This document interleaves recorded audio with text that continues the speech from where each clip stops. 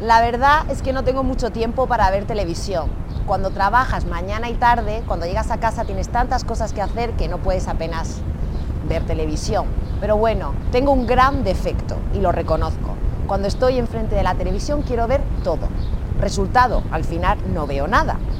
Pero bueno, normalmente empiezo por la cadena número 1. Normalmente no me interesa, cambio a la 2, sigo en la 3, sigo en la 4 y después de media hora de no encontrar nada que me gusta, sino simplemente anuncios televisivos que me incitan a comprar algún producto al día siguiente, pues ya, lo dejo por imposible y apago la televisión. Máximo una media de 30 minutos al día. Además, no creo que sea sano ver más de 30 minutos al día. Estando al día de las noticias y más o menos de lo que pasa en tu país, con 30 minutos es necesario. Mejor dedicar el tiempo a hacer actividades más gratas y más divertidas, como pasear, relacionarte o tomarte una copa en una terraza con tus amigos.